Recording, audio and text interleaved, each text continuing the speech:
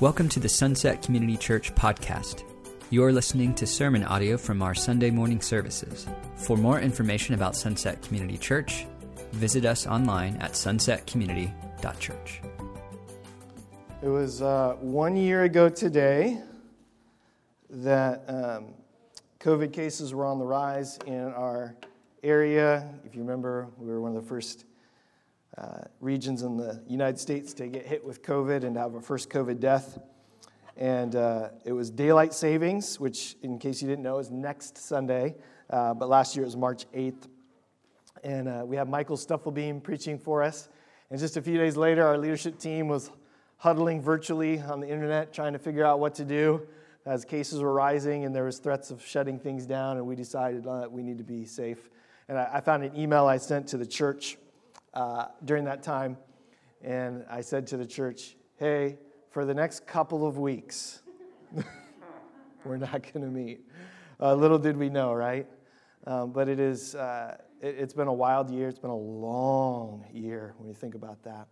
But we've seen God work in ways that we couldn't have expected, and that's the truth about our relationship with God, is that sometimes He does things in our lives that are really good, but in the toughest seasons of our lives. And parts of our hearts get touched, right? It kind of takes us out of our comfort zone. And, as a pastor, I get to hear lots of stories, both really good ones and really tough ones. And I know that's reflected in our church family as well. And just as we were singing that last song, what a declaration it is of the gospel. And I love that Lydia wrote that it's coming out of our shared experience as a church as well. And so I'm grateful to be here. I don't take it for granted, our ability to gather this morning. We're in a series called Kingdom Come, and we're asking the question, what happens when we let Jesus rule and reign and in our lives, in our families, in really every aspect of who we are? Last week we asked the question, who am I? Big question, big topic. And we really just scratched the surface of that. And I heard from some of you this last week that said, honestly, I don't know who I am. I'm still trying to figure that out. And it's interesting, I was thinking about how we learn about kind of our uniqueness, right? And it happens in community as we see, as we're in relationship with people and we bump into each other and we have conflicts and we have celebrations and we learn about how we're oriented and what we're passionate about. And there's a lot especially in our Western culture, trying to discover this through what we call personality tests. Has anybody ever taken a personality test for work, for premarital stuff? I'm working on my master's degree right now. I have taken more personality tests in the last few years than I've ever taken. And it was interesting. I took one this last week for a global leadership class that I'm in. And as I was taking it, I go, man, this feels really familiar, but don't they all, right? And at the end, when I finished it, and we were presenting our findings in the class, I realized, I have taken this before. And so I pulled out the book that this particular test came from and compared my results from like 2 years ago to just this last week. And they were really different. And it got me thinking, like, man, how has this season affected me, right? But the other thing I thought, and this is true, is personality tests don't define us, right? We look to things to define us and say, this is who I am, but that's not what God does. God says, no, let me tell you who you are. Let me speak life into you and vision into you. And so last week we asked that question, who am I? And we started with the very basic truth that each of us were made in God's image. But then we looked at the next basic truth, which is that image has been broken and corrupted in our rejection of God, in the way that we live, and this sin nature that we all have. So we found that answer last week in the Word of God. Genesis 1 shows us the big picture. This is why Jesus came. He came to show us that what we have, what we do, what we desire, those are not the most important things about who we are. And so Jesus came to invite us to rediscover our true identity. He came to invite us into His family, into His kingdom. So when Jesus announces his arrival, you might remember this from when we started our series, he says, "Repent, for the kingdom of heaven has come near." Now, many street preachers and pastors have used repent as a bludgeon, right? To beat people over the head, to make them feel guilty and ashamed for the way that they're living. But that's not what this means. This is an invitation to think differently, to live differently, to enter back into relationship with God, the one that he's always desired to have with you, to discover your true identity as his son and his daughter.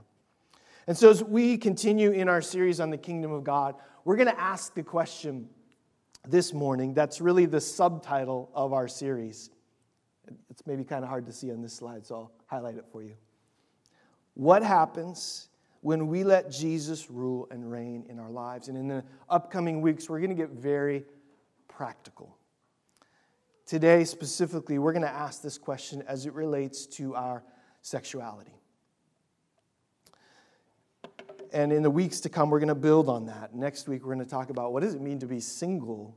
How does my singleness align with the kingdom of God? What does my marriage look like as a kingdom participant? What does my family look like? But today, we're going to start with this question because it's one that the culture has made of the utmost importance.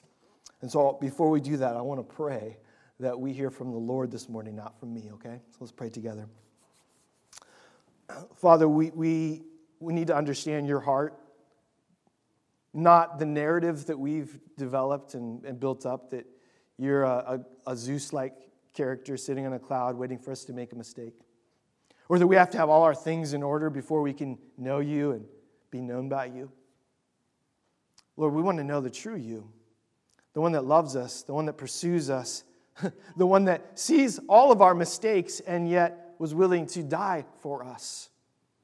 And so, Lord, as we look at these topics today and in the weeks to come, I pray that we would understand the call of repentance as a good thing, as a life-giving decision to follow you, to be whole, to be fulfilled, and to truly know who we are. And so would you speak to us this morning through your word? In Jesus' name we pray. Amen. So our world has a problem, and it's a sex problem.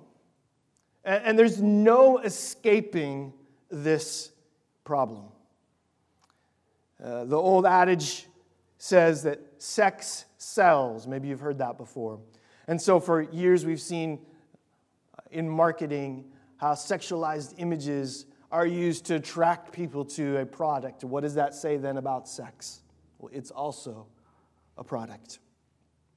Our world has a sex problem because now we have access to illicit videos and images like no other generation, no other people in history ever have had access to. Our world has a sex problem when almost every popular series on TV or Netflix has to include sexual scenes. Why is that? And even in the church, we have rationalized these things and consume these things and say to ourselves, well, that's not going to affect me when it does. Our world has a sex problem, but this is not a new issue with humanity. And God addresses from the very beginning the brokenness of sex and sexuality that has its origins in that first sin in the garden. And so God addresses this brokenness throughout the Old Testament. And then Jesus addresses it throughout his ministry in the New Testament, and the early church addresses it as well. Why would this be? Because the original and very good design of God has been devastatingly broken and corrupted by sin. Now, I understand this morning this is a massive topic that we're going to cover in a very short amount of time. And even though the Bible has a lot to say on this, probably more than you realize, if we're honest, most of us have been discipled on our view and understanding of sex more by the culture, more by the world, than we have by the Word, than the one who actually created and designed sex in the first place. So I want to say briefly where we're going to go this morning as we look at this text, as we look at this topic. First, we're going to look at God's design from the beginning and see what that looks like. Then we're going to see how Jesus' teaching and ministry are rooted in that design. Then we're going to see how the early church was rooted in that same design. And after all that, hopefully, we're going to have our eyes opened a little bit to see how our culture is doing everything it can to lead us away from God's design. Now, we're not going to be able to cover it all. I'm not going to cover it all in this short message.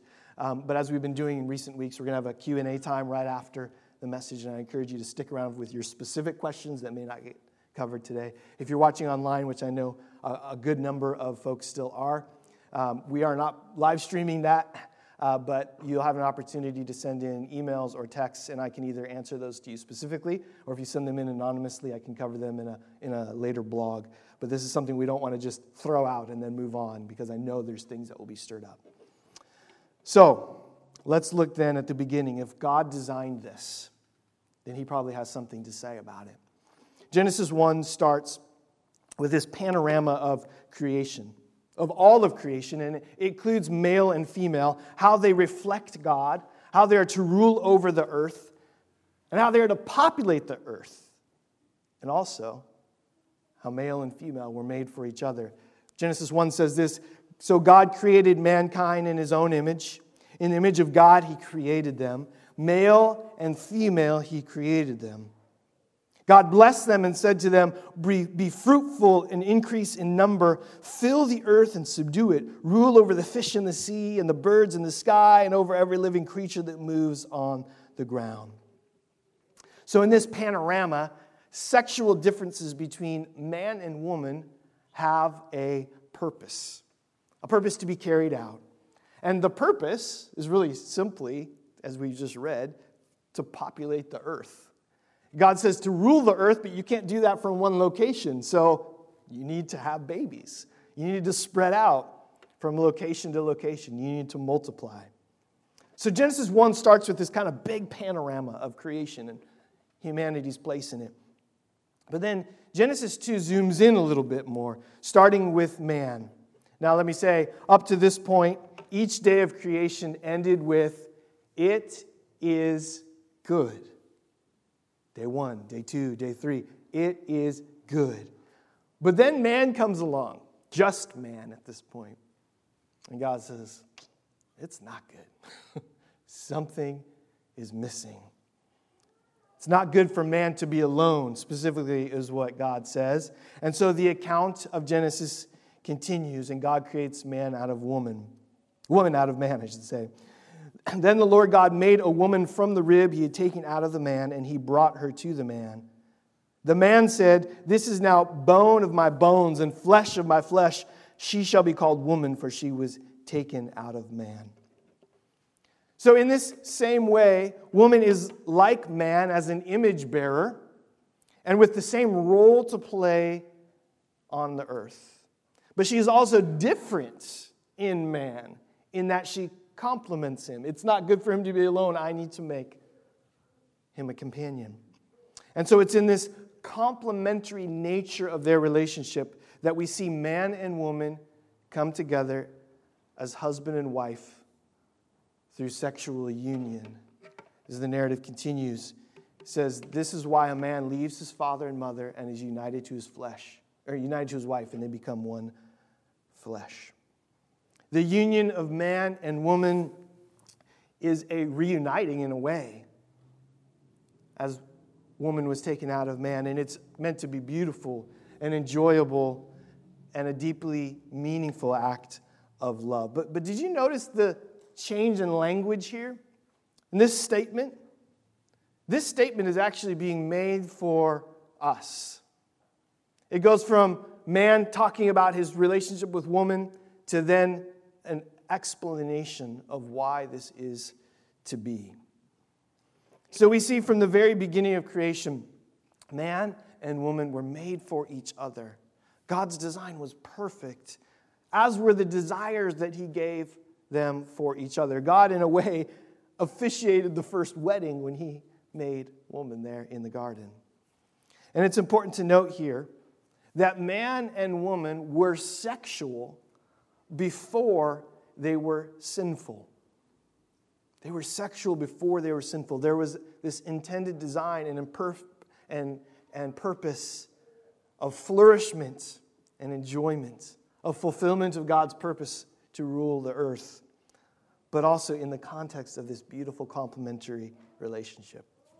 So we know eventually sin comes in. You know the rest of the story, right? And sin does what sin always does, is it pollutes and corrupts everything. And so if you've read the rest of the Genesis account, you see how it affects humanity. It affects first the relationship of Adam and Eve with each other, but then it affects their kids. I mean, at one point, one of their kids kills the other kid. It affects the way that work is done on the earth. It affects the very earth itself. Sin works in this way. And so how would God respond to the corruption of His good and perfect design? Well, first, we know that God immediately comes up with the rescue plan for humanity. Even though humanity has rejected Him and His ways, He's not done yet. He loves them. He pursues them. And so He comes up with the rescue plan.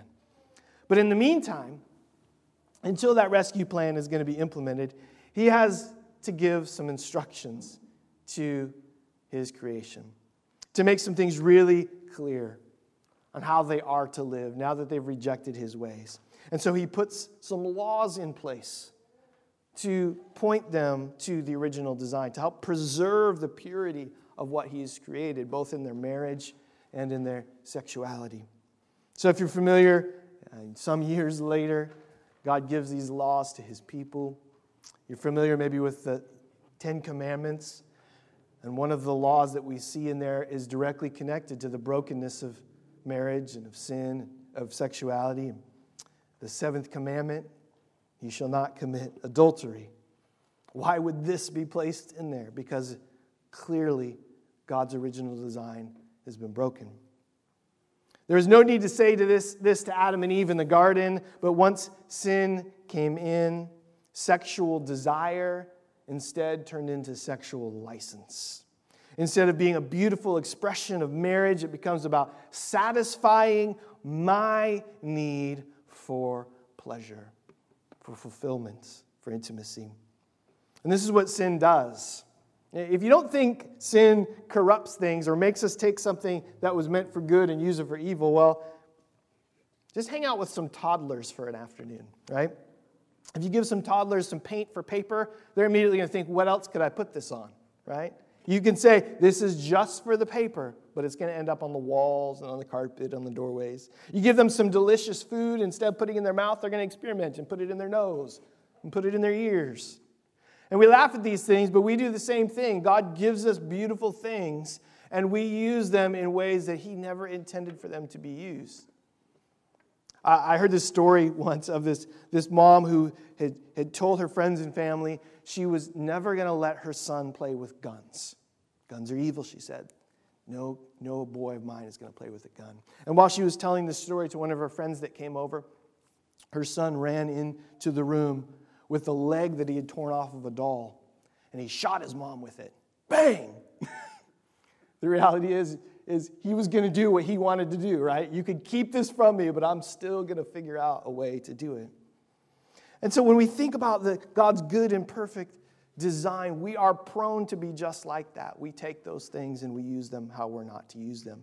And so why does God have to give us these laws? Maybe you've read them before and you go, man, what is up with this? Because He loves us. And because we're in sin. The Apostle Paul talks about this in Galatians 3. He says, why then was the law given at all?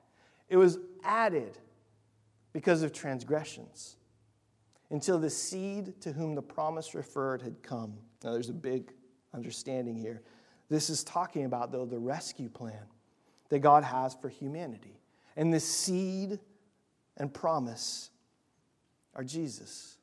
While sin has broken humanity, in the meantime, God has put these laws to show us what is good and right, but He knows that we're unable to fulfill those laws, to be perfect and to be without sin, and so Jesus comes.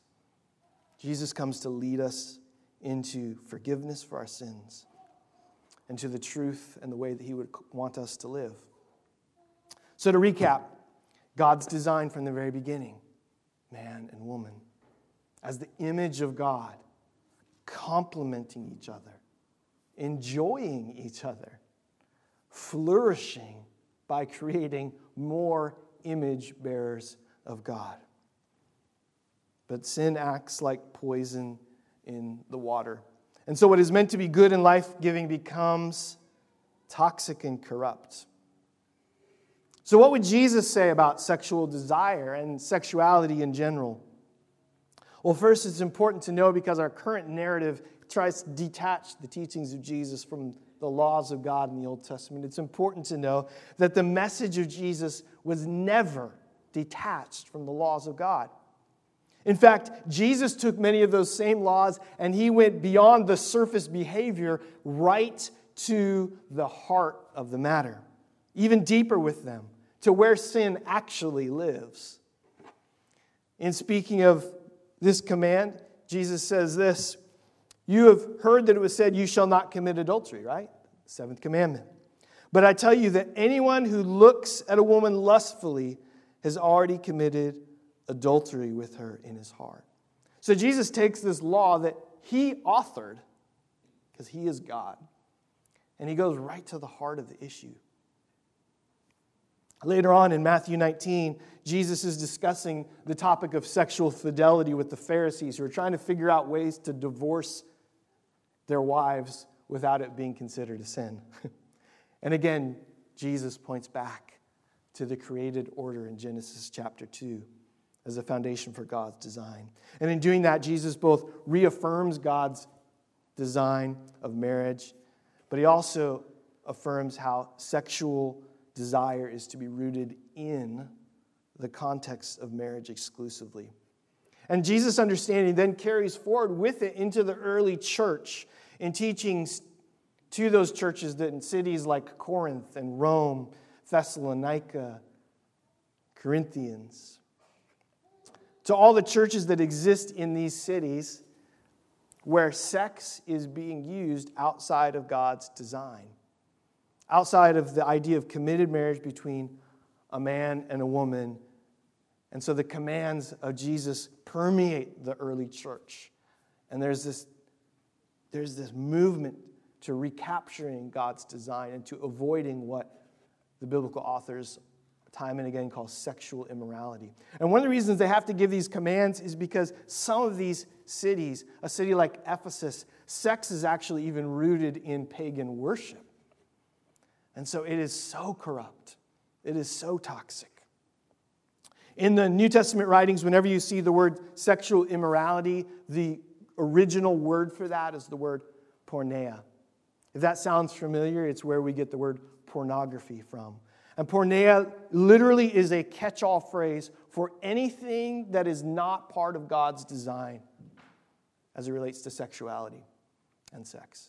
So any kind of sexual activity that is not rooted in a committed, faithful marriage is against that design. And so the church wrestles with this, just as we have to wrestle with it in our culture and society today. This is not a new issue. And it is why it is mentioned. So this really shouldn't be shocking.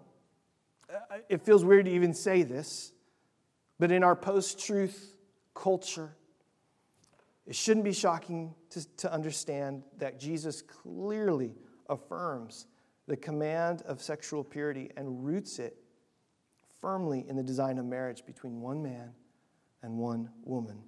A design that He as God created, but that sin has distorted for all of us. Now, here's where we have to deal with that postmodern mentality that has come into our culture today. People would say, well, if you hold up this ideal as God's ideal, then how can you point to truth and still love people? Especially people that aren't living that truth. Aren't you against them when you say these things? But it's not true. It is possible to point to truth and still deeply care and love for people. Jesus is not anti anybody. He is for us. And in his call to repent, his desire is to then reorient us towards his truth, to what is best for our lives, because he cares. Can you imagine a friend that said they loved you and cared about you, but didn't warn you of some behavior that was going to lead to your destruction? That's not caring and loving. Jesus' heart is for us. And so that brings us back to this design of sex. It is meant to be fruitful and flourishing. Yes, fruitful. Yes, for making babies, but flourishing, part of the enjoyment of a healthy marriage relationship. But in our overly sexualized culture, this is not the context that we see sex displayed and sexuality presented in. Instead, in our culture, sex is almost always centered on power and self-pleasure. And this was, again, the case in Jesus' day, and it's still true for us today.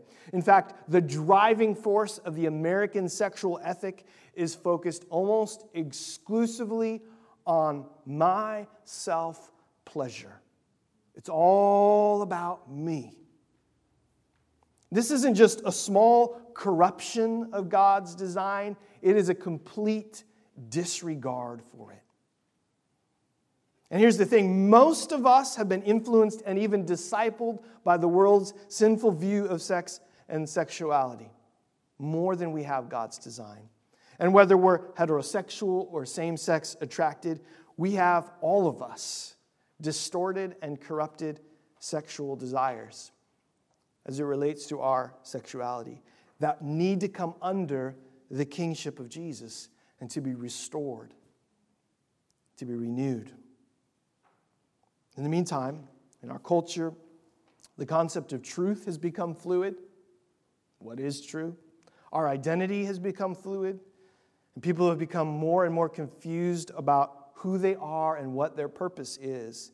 And this then extends to the ways that we live. And so in our culture, we see that sexuality, along with truth and identity, have become so fluid that nobody knows what the purpose is anymore.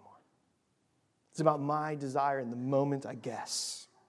So when Jesus says to repent and to come into the kingdom of God, it's easy to nod our head when it's abstract. But what if he's talking about this area of our lives?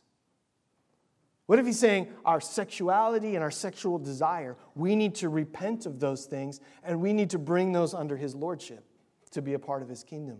How then will we respond when it's that specific, that personal? What we see in our culture right now is that the gift of sex has instead become the identity of sex.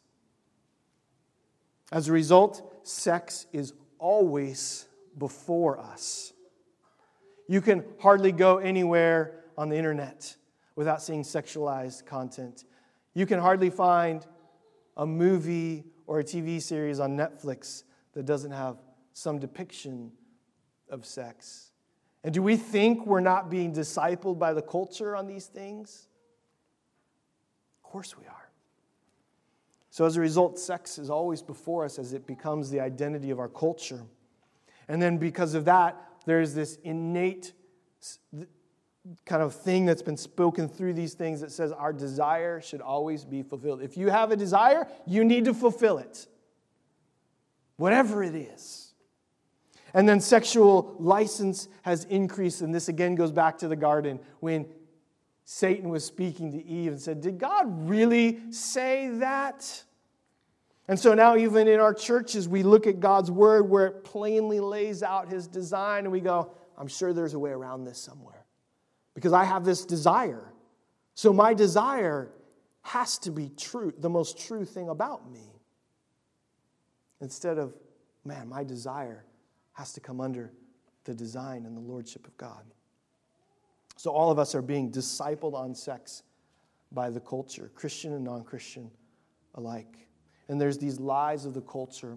There's these ways to indulge in these things. And so we have something now called hookup culture, which has made sex as no different than going to get a cheeseburger. I'll just go find this person, do this thing, and that's it. We have people that instead of reserving sex for marriage, they have no problem with having sex outside of a committed marriage. Even within the church, there's justification now for that. And what we find in these lies of the culture is ultimately what the media portrays culture or sex to be is not true, but we've believed that it is. All of these things lead us to addiction and to brokenness, but the ways of the kingdom bring us back to biblical truths. That sex is a gift from God, but there are wrong ways to use it. That sex is a gift, but there are also many other ways to find fulfillment. The kingdom connection here for us is that while the law was set up to show us where we fall short, Jesus came to lead us into righteousness and freedom. So in the Sermon on the Mount in Matthew 5, where Jesus says, hey, if you are even thinking of someone lustfully, you're as guilty as somebody who's committed adultery. He's intentionally doing three things when he says that. One is he's leveling the playing field. Has anybody had an impure thought? Guess what? You're a sinner. Whether it's a heterosexual impure thought or a homosexual impure thought. If you've had one, you're as guilty as anybody else. Oh, that's harsh. But why is Jesus doing that? Because then he's letting us know that there is someone who can save us from that sin, who can forgive us from that sin, who can heal us from that sin that we participated in. And in doing that, Jesus is setting the table to meet each of us right where we're at. You remember the story of the woman at the well? 5 husbands. The one she was living with was not her husband. Jesus calls this out to her. But what does he do? He reveals the truth of the kingdom to her. And it changes her life. So Jesus, when he speaks these things, don't buy the narrative of angry God. It's leveling the playing field, saying, hey, we're all in this. We all have sin. We all need a Savior. We all need to be restored and renewed in our mind. And so it's vital to know that right where you are this morning, God didn't make you broken. God didn't make you broken. Sin does that. Jesus loves you. He wants to meet you in your brokenness and to lead you to wholeness. One more story of Jesus interacting with somebody that was caught in sexual sin is the story of the woman caught in adultery, and the religious leaders were gathered around her with a stone, and boy, does that feel familiar. Has the church done that? Yeah, we have. The religious leaders are gathered around her, ready to stone her according to the law. And Jesus looks at them and he says, hey, feel free to do it if you are without sin too. Now I'll leave, and Jesus reaches down to her, and this is the compassionate heart of Jesus. And he says, where have your accusers gone, woman? She says, they're gone. And he says, I'm not accusing you either. I'm not condemning you. He meets her where she's at in her sin. But this is what he does, because this is important. He doesn't pat her on her back and say, have a good life. Keep living that way. He says, no, I'm not condemning you, but there's a better way. Repent. Again, repent sounds weird to us in our current mind. Turn away. Have a change of mind about the way you're living. Repent. Jesus loves people. And if Jesus loves people that are lost in their sexual identity or they're battling sexual sin, then church, we have to do the same. And we haven't always done a great job with this. And we've seen this reflected especially with the LGBTQ community. In fact, many Christian folks on this issue have looked and sounded a lot more like somebody with a stone in their hand than they have like Jesus. So it's important to know as we look at this topic that God doesn't ever say no to something without saying yes to something even better. When we choose to follow Jesus, we are saying that we trust Him. We trust His design and His purpose for our lives. That it is the best. And this is what life in the kingdom offers us. A trusting God who loves us. And I know that from a statistical standpoint, that sexual sin and sexual brokenness has affected many of us in this room in a variety of different ways. But I also know that with that sin also comes so many other thoughts that affect our identity. We may think, oh man, I'm the only one that's like this. Or if people knew this about me. And so with this type of thinking comes immense shame and isolation. And this is where I want you to know that Jesus is better than you can imagine. The Bible says that it is His kindness that leads us to repentance. And I'll just share one last story that Jesus told. It's a story I actually heard referenced earlier this morning. It's a story of this son who had it all. He had the perfect life. He had all that he would ever need. But there was one thing for him that he didn't have, total autonomy. He wanted to be out from under his father's influence. So he goes to his dad and he says, I want everything that you would have given me when you died. I want it now. And I want to go. So his father says, okay, here you go. You know this story. The son goes out and he lives like he wants to live. No constraints, led by the moment, his desires ruling him. And everything that he had in his father's house was gone in an instant. And through this brokenness and this shame, he thinks, man, the only chance I have is to crawl back and ask to be maybe a servant in my father's house. I can imagine as Jesus is telling this story, the thoughts that are going through people's heads as they're hearing it. Man, they could relate to it. And the Bible records Jesus telling the story, and it says that when the son was a long ways off, the father saw him coming to return. And he was so excited about this that he threw a party for him.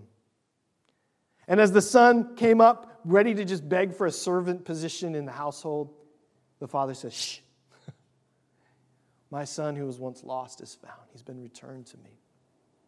When we think about our own lives, this is Jesus' view of you. You are a long way off, and you may feel so far from Him because of the way that you've lived, the things you've indulged with.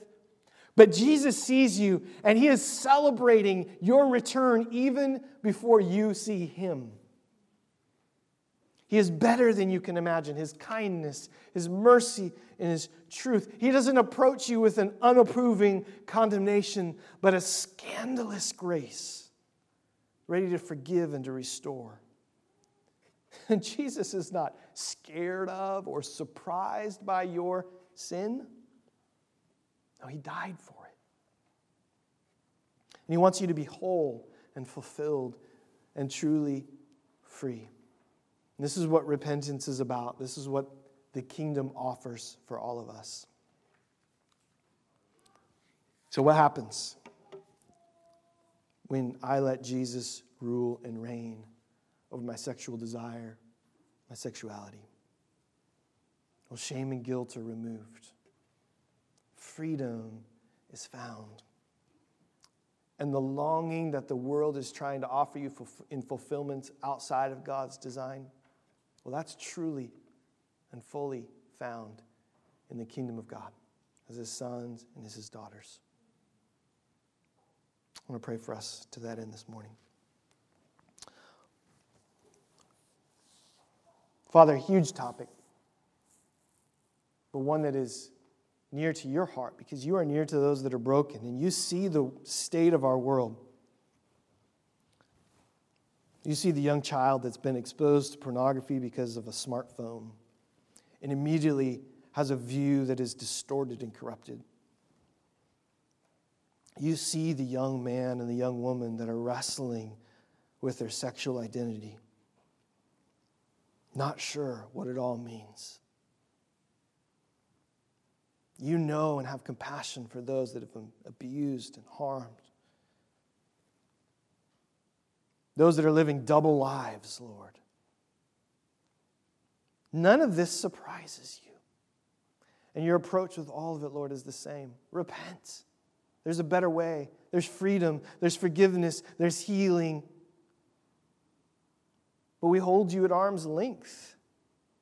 We think that you're not capable.